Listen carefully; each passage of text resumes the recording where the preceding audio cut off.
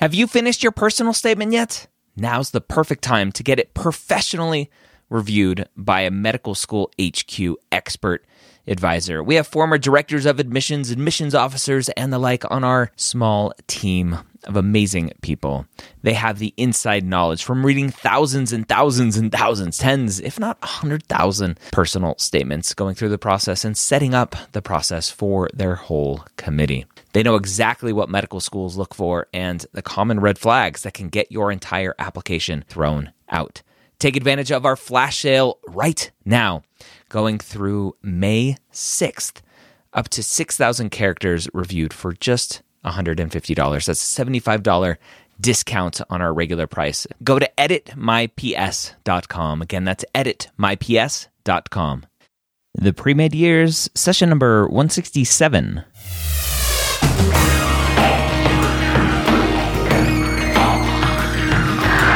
Hello and welcome to the Premed Years, where we believe that collaboration, not competition, is key to your pre-med success. I'm your host, Dr. Ryan Gray, and in this podcast, we share with you stories, encouragement, and information that you need to know to help guide you on your path to becoming a physician. As I mentioned in the previous episode, if you're having issues with the medical school interview, or you just want help, you don't have to have issues with it. You just want help with the medical school interview, what to expect, how to answer questions, go to medschoolinterviewbook.com. And if there's a landing page there, just a landing page there to put your email address, go ahead and do that. I will send you parts of the book so you can help shape the future of the book. I have a ton of questions in there. I have a lot of real-life examples of how students are answering questions and the feedback that I give them. It's going to be an awesome book to help support you as you're going through the medical school interview, which is probably one of the most important parts of the application process. And you'll hear about that in the episode today. I'm talking to Danny. Now, Danny is a non-traditional student. Danny has a physician father, and we're going to talk all about how having a dad as a physician, how that impacted his path into being a non-traditional student, a path away from medicine and then back to medicine. But I'll let Danny explain all of that. Let's say hello to Danny. Danny, welcome to the Premed Years. Thanks for joining me. Thanks for having me, Ryan. It's great to be a guest after listening to so many podcasts on my own. That's awesome. I don't know how many students dream about being a guest after they listen to the podcast, but it's fun to start talking to people that have been listening to the podcast for a while. But go ahead. So what were you going to say? For me, it's been an enormously important part about how I learned how to be a good pre-med by hearing how other people were successful. So it feels really great to be at a point where I had been successful in getting into school and can sort of share some of those things with other people who are on that journey, because in reality, I barely believe that I'm into school. You know, it only happened a couple of months ago, and I still feel like the pre-med I've been for years. So hopefully I'll have something to say that will be useful to other people. I'll make sure you do. I'll get it out of you. Your story is a little bit different than the majority of students that I talk to, because you come up from a family where your father is a physician. What can you remember as a child? How early do you remember being exposed to medicine? So I was very fortunate that I really can't remember a time where medicine wasn't a really big part of my life, because medicine's really interesting when you're a child, and my family has always been in medicine and public health. My mom works in public health. And so as interesting as it is, I don't ever remember being a child and thinking I wanted to grow up to be a doctor. I don't really know why that is. And now I look back and think, boy, how much easier it would have been if I'd only figured it out sooner. But medicine's always been a huge part of my life. Why do you think you didn't have that mindset of, well, my dad's a doctor, my mom's in public health, this is just my path? Where did you decide that wasn't right for you? I never decided that in and of itself wasn't right for me, which is why it was easy to sort of find it later. But there were a whole bunch of other things I was really interested in when I was younger, and I pursued those other things as they were interesting to me. So, for instance, I spent a lot of my summers, probably from the age of like 10 through 18, in the developing world with my dad. He did some hospital consulting, and we did traveling. So I spent a lot of time in Cambodia and Vietnam and the Middle East. And what I took from those experiences was an interest in working abroad rather than an interest in medicine. And so for the 5 years after college, I went and worked in China. And so to me, I was really following up on the things I'd been exposed to. And it was only after that experience that the exposure to medicine and some other things I was doing with volunteer work helped me find medicine as my own path. As a child of somebody who's a physician, did you get any pressure from your dad about going to medical school, or any advice not to go to medical school from him? Actually, really neither of those things. My dad is a really open and interesting guy who always wanted his kids to pursue whatever it is they wanted to. So he never at any point suggested we ought to pursue medicine. He never suggested that we shouldn't, which you sometimes hear from physicians practicing today. But he was very much a follow your own path kind of father. That's awesome. So you end up in China. What were you doing in China? So I graduated from college when I was 21, and I moved to Shanghai to basically try to work in the world's most developing economy. And I didn't speak any Chinese when I got there. So I went for, one job with an architecture firm, and then pretty quickly realized I needed to speak Chinese. So I was taking night classes, and I found a job working for a big American furniture manufacturing company. Okay. And you're there, you said, for 5 years. What was your exposure to what was the exposure that got you reinterested or interested in medicine, in healthcare? Well, working in China is a really fascinating thing, and I can only recommend that anyone listening to this take a year or two off after school and go abroad and get some experience like that. But for me, it was also a really exhausting experience. It can be very hard to live in a country where you really stand out and you are a representative foreigner. So in the summers when I would come back, I started volunteering at a camp for people with disabilities in Martha's Vineyard. And it was through those volunteer experiences, which were my vacation from working in China, that I was first exposed to other pre-meds and other people in med school and other doctors. And it was really that experience, rather than growing up with a doctor, that allowed me to understand what medicine might be like as a career for myself.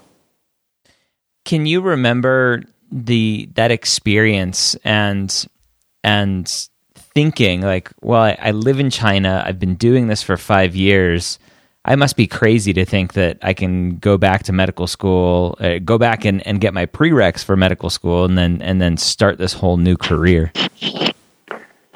So I remember it really clearly because for me it was almost instantaneous. I had just come back from China and I was working in New York, and I was doing some similar kind of manufacturing work, but I was really not happy.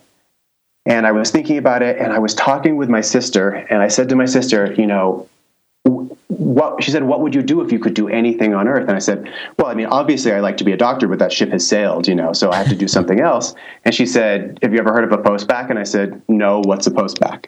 So within 5 minutes of learning what a postbac was, the wheels in my head started turning and turning. I was like, oh, now is the time. Now I actually know how to do it.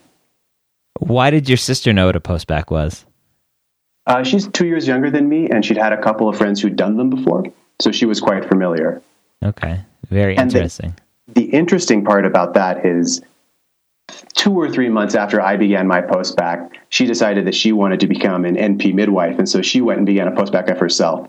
So I was 27 and she was 25 when we both figured it out, but as soon as we sort of put the wheels in motion, it was very clear that we were on the right path. What if you were 37? Do you think you would do the same thing? For me personally, when I figured it out, it felt so clear. I knew there was nothing else I wanted to do as much. I didn't know if it was possible, but that level of clarity was pretty new to me, and so I knew it was worth pursuing. If I had that same feeling at 37, I absolutely would have done the same thing. That's awesome. Yeah, and I think I know there are people listening to this that are 37, maybe even 47, and so whenever that moment strikes you, you went, you did the research, you got the information, you figured out what you needed to do, and you jumped.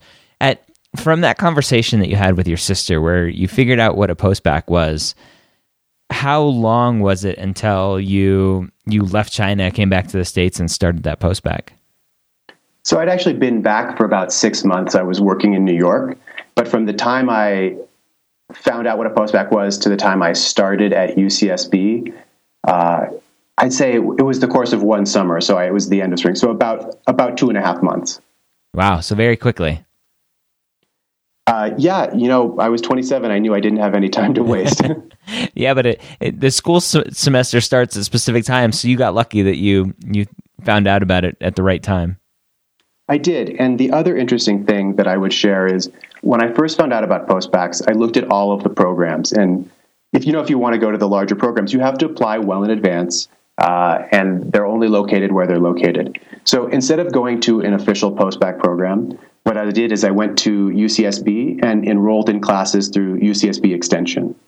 So UCSB is a school of about 20,000 undergraduates, and amongst them are maybe 200 or 300 other people just taking one class at a time, which the school will tell you, you have to be enrolled to take classes, but many schools have a program where you could just take one or two. So that worked for me. Unfortunately, there's no security. You don't know if you're going to get your class the next semester, and you're the lowest in priority line. But very few of the students who are going into that school are really excited about Gen Chem or organic chemistry. So I had a huge advantage because all of the teachers thought what I was doing was great. How did you go about finding that specific program? Because you can be a non-degree student at most schools, if not every school.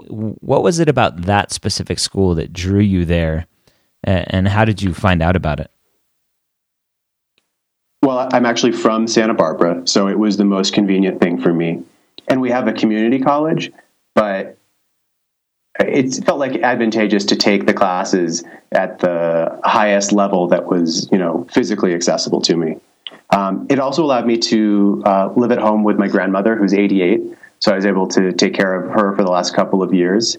Not that she needs a lot of taking care of, but the companionship was really great. And I was able to work as a medical assistant while I was in school. So coming back home to Santa Barbara was a huge advantage for me. That's awesome. And so how many courses did you end up taking per semester? So the first year, I only took general chemistry because I was working a lot and volunteering and shadowing. And I had really not taken any science as an undergrad. I'd been an industrial design major, and I'd taken avian biology and a plant bio class. And I really didn't know if I could do well in the sciences. That was, the main question after I decided to do it was, would I be good enough at it? So the first year I took one class. And then after that, I took 2 or 3 classes a quarter for the remainder of the 2 years and 1 quarter I went to UCSB, including both summers. Did you ever, at any point, did you say, you know what, I need to do this faster, quicker, I'm not getting any younger, think about leaving your job and just trying to take classes full time to try to speed through things? So the only pressure my family gave me during this process was that I should do it quicker than I was doing it. And I'm really glad I did it at the pace I did. It took me 2 years and a little bit. There really wasn't any way that I could get all of these things done and the MCAT and the application process any faster. It felt quite rapid to me, but it's also important that the things I was doing on top of the schoolwork, so working as a medical assistant, volunteering at free clinics in Mexico, volunteering in a lab at UCSB, volunteering in science education at UCSB for 5th graders. All of those things were a really important component of my actual application. And they take the amount of time it takes to get 1,000 hours of, this volunteer experience or that volunteer experience. Okay. Why did your family pressure you to go faster? It was nothing. It was nothing bad. I think they just wanted me to be on the path. The only way I think I could have done it faster is if I decided to not go to an American school. I think I could have applied earlier in the process. But when I looked at all of those options, I followed the path I did, and I'm very fortunate to be going here. That's great. What was the hardest thing about leaving your career, what you were doing, and then coming back into being a student? What was the hardest thing about that transition? So in this area, I think I can really speak to other people who are older and are thinking about the challenges you're going to have as an older student. So I was 27 in a class of all 18-year-olds in Gen Chem and 28 in a class of all 19-year-olds in OChem. And at first, I really felt like I stuck out, and I really thought that was going to be a challenge. And I had no expectations of making lots of friends in those classes. I thought I was on a solitary journey. And it turns out that when you're in these subjects and you're doing all the hard work, it really didn't matter that I was older. And everyone thought it was really interesting rather than weird. But I had been very apprehensive about being so much older than the other students, including in volunteer stuff where the other volunteers were 18 and 19 and I was 10 years older than them. Did you get a sense of, on this podcast, we talk a lot about collaboration versus competition. Did you get a sense of a collaborative environment when you were back in school, or more of that competition side? So I think UCSB is pretty good at this. The sciences at UCSB are really competitive. I think we started with like 1,700 people in Gen Chem and we finished with 700 people in OChem. So that's a lot of drop off. That's about 1,000 people out. But I really found my group and the people I collaborated with by sitting in the front row of these classes. My best friend from UCSB, we sat next to each other on the first day of Gen Chem in the front row, and we took all of our classes together for the next 2 years. And that goes the same with all the other people I worked with at the time. There was sort of a community of people who really, really wanted to do well and were willing to work together to do well, as opposed to people who wanted to do well and thought that might come at the expense, that had to come at the expense of other people doing badly. Okay, that's good. So sit in the front row. That's your advice. Sit in the front row and go to office hours, because especially if you're a continuing student, you need your professors to know you.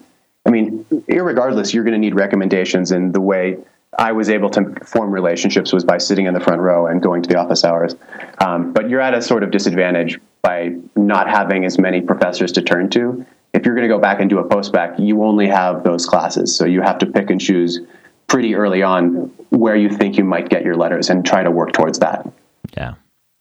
Now, a lot of formal postbacs help prepare the student for the MCAT. Now, you did a do-it-yourself postbac, kind of picking and choosing the classes that you needed. How did you fit in studying for the MCAT with that? And did you think about the formal postbacs and how they might prepare you better for the MCAT when you decided where to go? So 100%, the formal postbac would prepare you better for the MCAT. But just like I did a do-it-yourself postbac, I did 4 or 5 weeks of MCAT study, 12 hours a day, which is not something I would recommend to anybody. So in hindsight, I think I've told a lot of people that the 2 or 3 month over the summer thing is really great. But I had the disadvantage of not having taken a lot of the classes by the time I had to take the test. And because they were changing from the old MCAT to the new MCAT, I would have had to take even more classes to take the new one. And so I had to cram it in at the end. So I had about 2 weeks of Christmas break and the first 3 weeks of January while I was in school. And I just studied my butt off for that whole period of time. And did you take any courses, or how did you figure out what you needed to study? So I'd taken 1 quarter of OChem, 2 quarters of biology, no biochemistry, and I basically sat down and memorized the exam crackers books and felt really good. I mean, I learned more biology studying exam crackers than I did in the 2 quarters of biology I'd taken up until that point. But the exam crackers format is great because of all the practice questions. I know it's a little bit different with the new tests, but I couldn't recommend their stuff anymore. It's interesting. I actually got their new MCAT books. They sent me a copy to review, and I'm going to review one of their courses.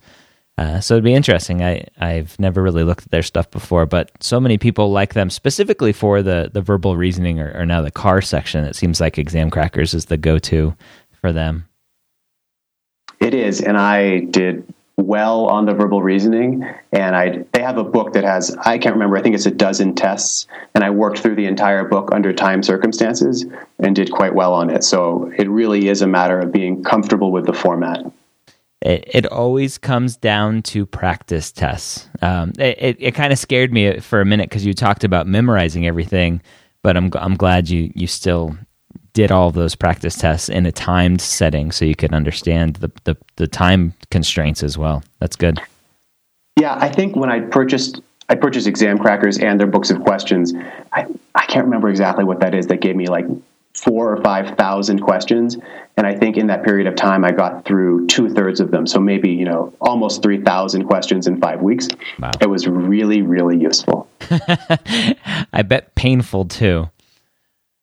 The MCAT is sort of fun in a way. Oh, you're crazy. No, you know what's coming. And once you sort of learn to, people always say this, see through the questions, it becomes sort of a game. But the beginning process before you get there is just about time in and product out. So it's kind of like the Matrix. Before Neo could actually see everything, but once he saw everything, it was much more fun for him. Yeah, and for everybody listening who hasn't begun the MCAT or has started and thinks I'm crazy, I remember hearing people say this and being, these people are crazy. They're just saying some weird thing in order to make it seem like they knew what was going on. But there is this point where you reach that you just sort of begin to see how the test maker writes the test and sort of intuit where they're going with stuff. And then it becomes less hard. You just have to get to that point. Yeah, that's good. So red pill or blue pill? That's the question. How do you get there faster?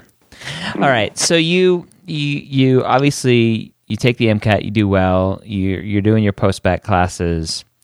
Let's talk about how, as a non-traditional student, you're trying to figure out the schools that you want to apply to best mesh together your experiences, your grades, your MCAT, everything else. How did you go about narrowing down your list?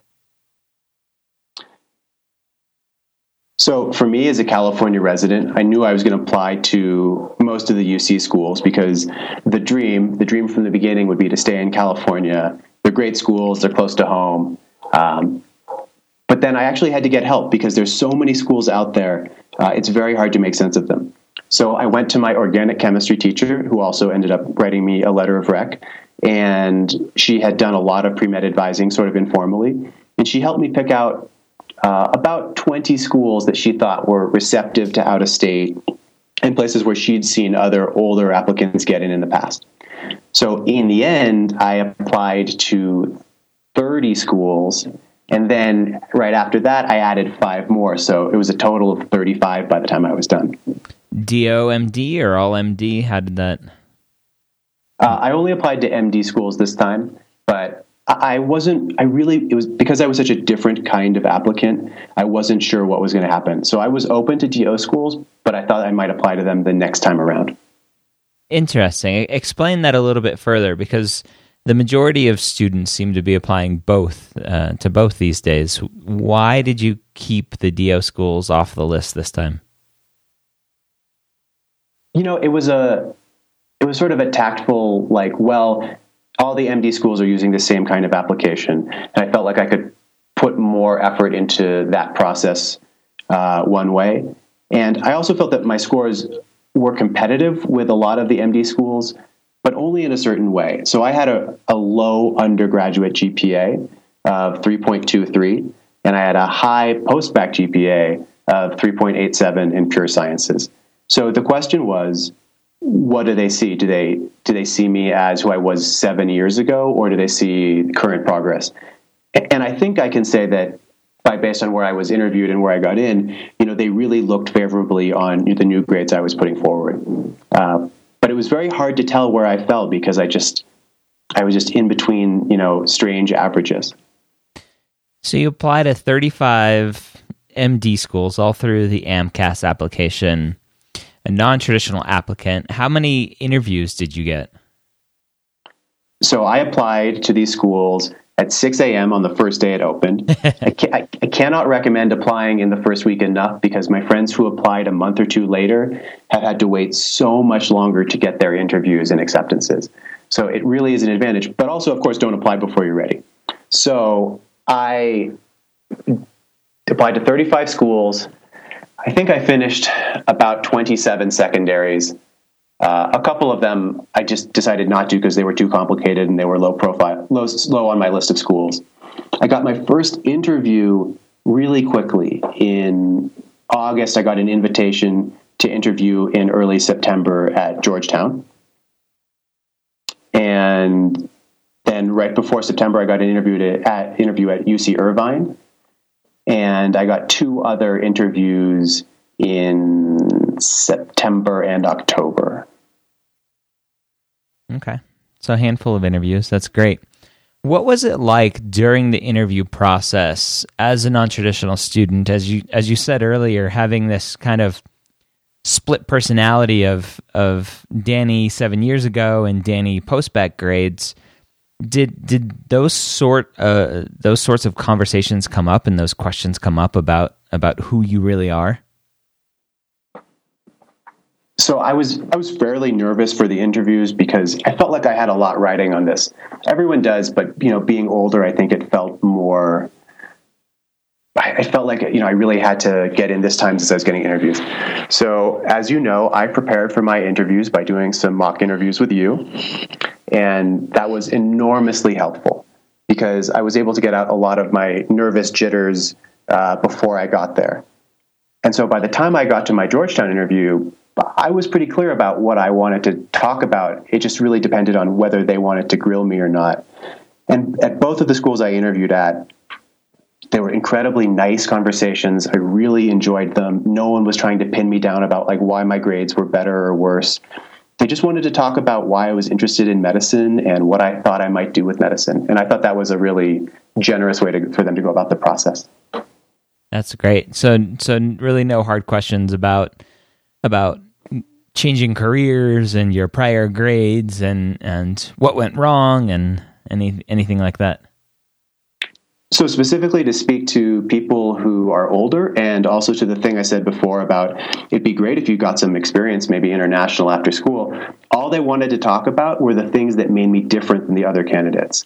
So many of the things that I thought might be a problem, the fact that I was older, the fact that I had done something, in manufacturing, were the things that they were like, wow, this is so interesting that you have done these other things. Tell us more about who you are and what's brought you to medicine. Yeah. And it ended up being huge advantages. It's funny. As you said, you did some mock interviews with me, and I've done so many more with students, and that whole tell me about yourself question.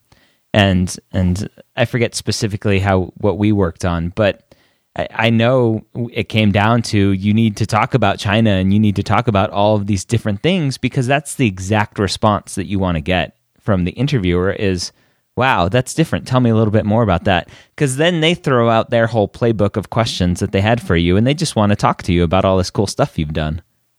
Yeah, there was no point in the interviews where I thought they were going badly. They all seemed like we were just sort of having a personal conversation. And if you read certain websites online, you can hear some real horror stories.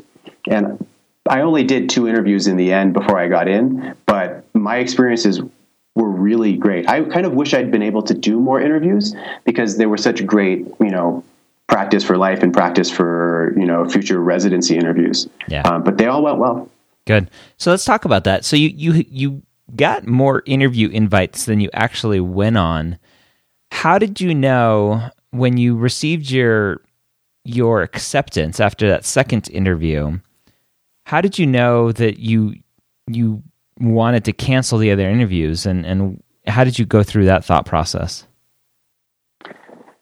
So I had all of my schools ranked in a priority list. There's, out of 35 schools, there were a number of them that were equal, but luckily all the places that I got interviews were ranked pretty clearly. So by the time I had my second interview at UC Irvine, UC Irvine was the highest school on my list. that I was waiting to hear from. So I knew that if I got in there, I would be going there. So I had another interview coming up in Chicago, and in Santa Barbara, you can take a bus to LA. I was driving with my grandmother 5 minutes from getting on the bus to LA to go fly to Chicago for another interview when I got my acceptance call to UC Irvine. So we pulled over the car and we screamed, and I had to call the school and told them I was about to take a red eye and be on the interview the next day. So we had to tell them that I wasn't going to be showing up, which was really fantastic. I felt some guilt about not showing up, but if I wasn't going to go there, it was better not to go. And so with only 2 interviews, I was really lucky to be accepted in, I think, the very end of October.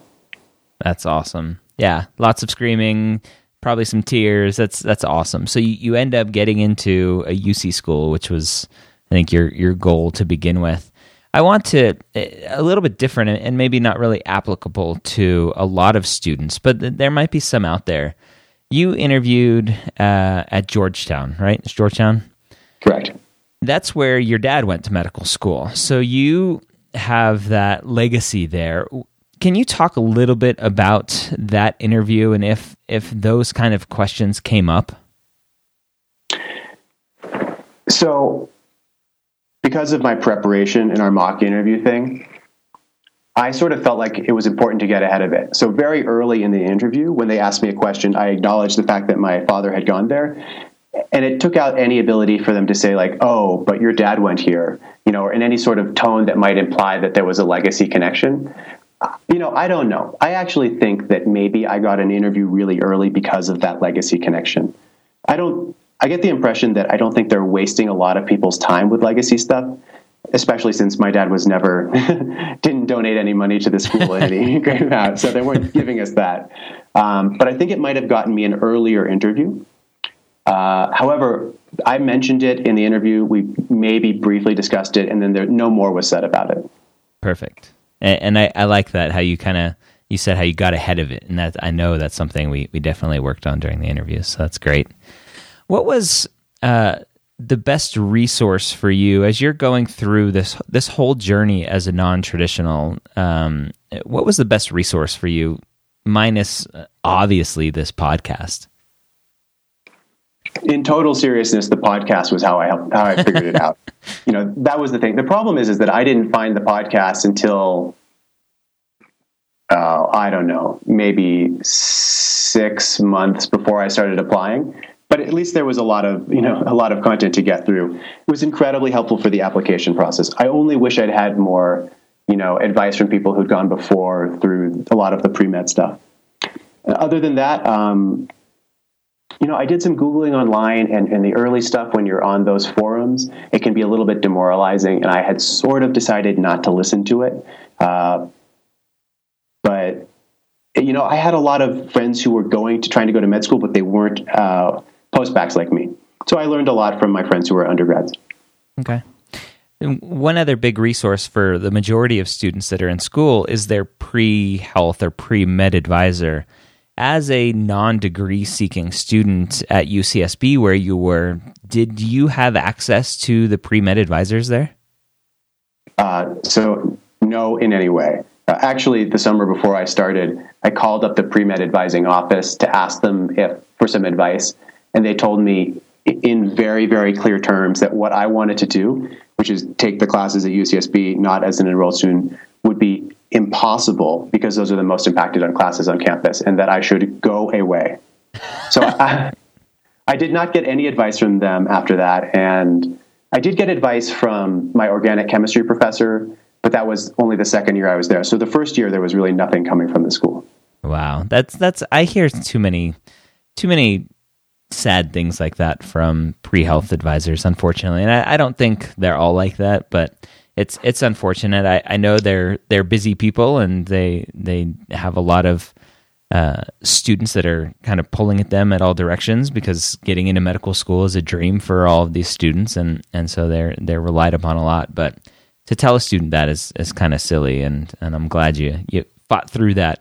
But that's something, if you're listening to this and you're thinking about going back and doing a postbac, looking at this kind of do-it-yourself postbac that Denny did, or a a formal postbac where you get that, and that's why they're there, to advise you on the whole process. I think that's something that you need to take into account of what type of supports you need and want. Yeah, I really think a formal postbac is a better option than an informal postbac, but I can testify that you can get in by doing it yourself. So you have to look at all of the circumstances. It was important that I come and live with my grandmother. It was a time when she was getting older and she needed someone to be there, and it was really great to be around my family. So for me, it was the best option, but it was difficult in some ways. What do you tell the 30-year-old out there that's in the middle of their career but has this itch to go back? What do you do? What do you say to them to either motivate them to make the switch or to stay where they are?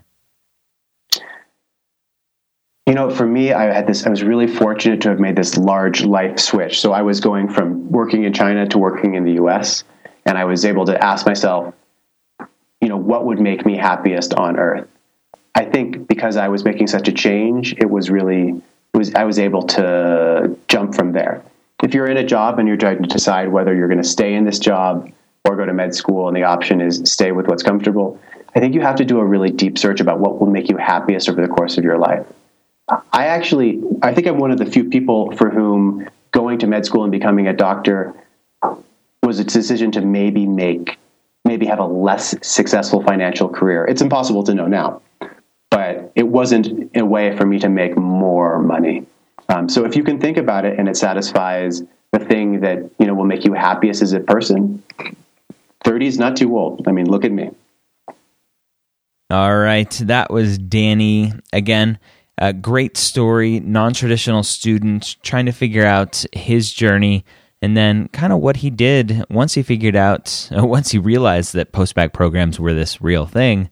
He figured out what he needed to do, how to do it, and successfully worked his way to that end goal of now having an acceptance to medical school. His kind of one of his top rated schools, obviously turning down other interviews to go to UC Irvine. So congrats, Danny, on that acceptance. You worked hard for it. Now, Danny mentioned the mock interview sessions that he did with me. If you're interested in doing mock interviews with me, I do offer that in a one-on-one basis when I have time available. So you can go to medicalschoolhq.net/mock interviews or mock interview, and you can find out what I offer there. Again, medicalschoolhq.net/mock interview will bring you to that page. I want to take a second to thank a couple people that left ratings and reviews. L Flores 7 says, excellent resource for nervous pre-med and beyond. I think every nervous pre-med is there, but that's okay. This is an MD PhD student, so that's awesome. Congrats on getting to that point. L Flores 7. JM Craftel says, marathon fuel. When I first told the doctor that I was thinking of going back to school to change careers and become a doctor, he told me the most important thing to remember is that medicine is a lifelong marathon. And apparently this podcast is the fuel for that marathon. So thank you for that review, JM Craft LL. And we have one more here from Karabindersky that says, I just started listening to your podcast a couple weeks ago. When I run, walk, vacuum, I love the podcast. 28, mom, and veteran, about to start my junior year of undergrad. That's awesome. Congrats on that. Congrats on being a mom. Thank you for your service as a veteran. That's awesome. And good luck on your journey. If you would like to leave a rating and review, go to medicalschoolhq.net/iTunes. iTunes is the best place to leave a rating and review. If you listen in Stitcher or another app that lets you leave ratings and reviews in there, you can do that as well. But it's really iTunes is the major player in the podcast world. Although Google Play, Google Music, whatever they call it, is coming out with a podcast directory and possibly app to support podcasts natively on Android devices, which unfortunately hasn't really been there to begin from the get-go. But it will be soon, so that'd be awesome. Again, medicalschoolhq.net/iTunes. Leave a rating and review. Go tell a friend about it.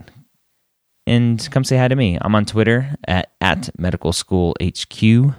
That's where I like to have conversations. You can just say hello on there. Quick and easy. All right. I hope you got a ton of great information out of the conversation I had with Danny today. And as always, I hope you join us next week here at the Premed Years and the Medical School Headquarters.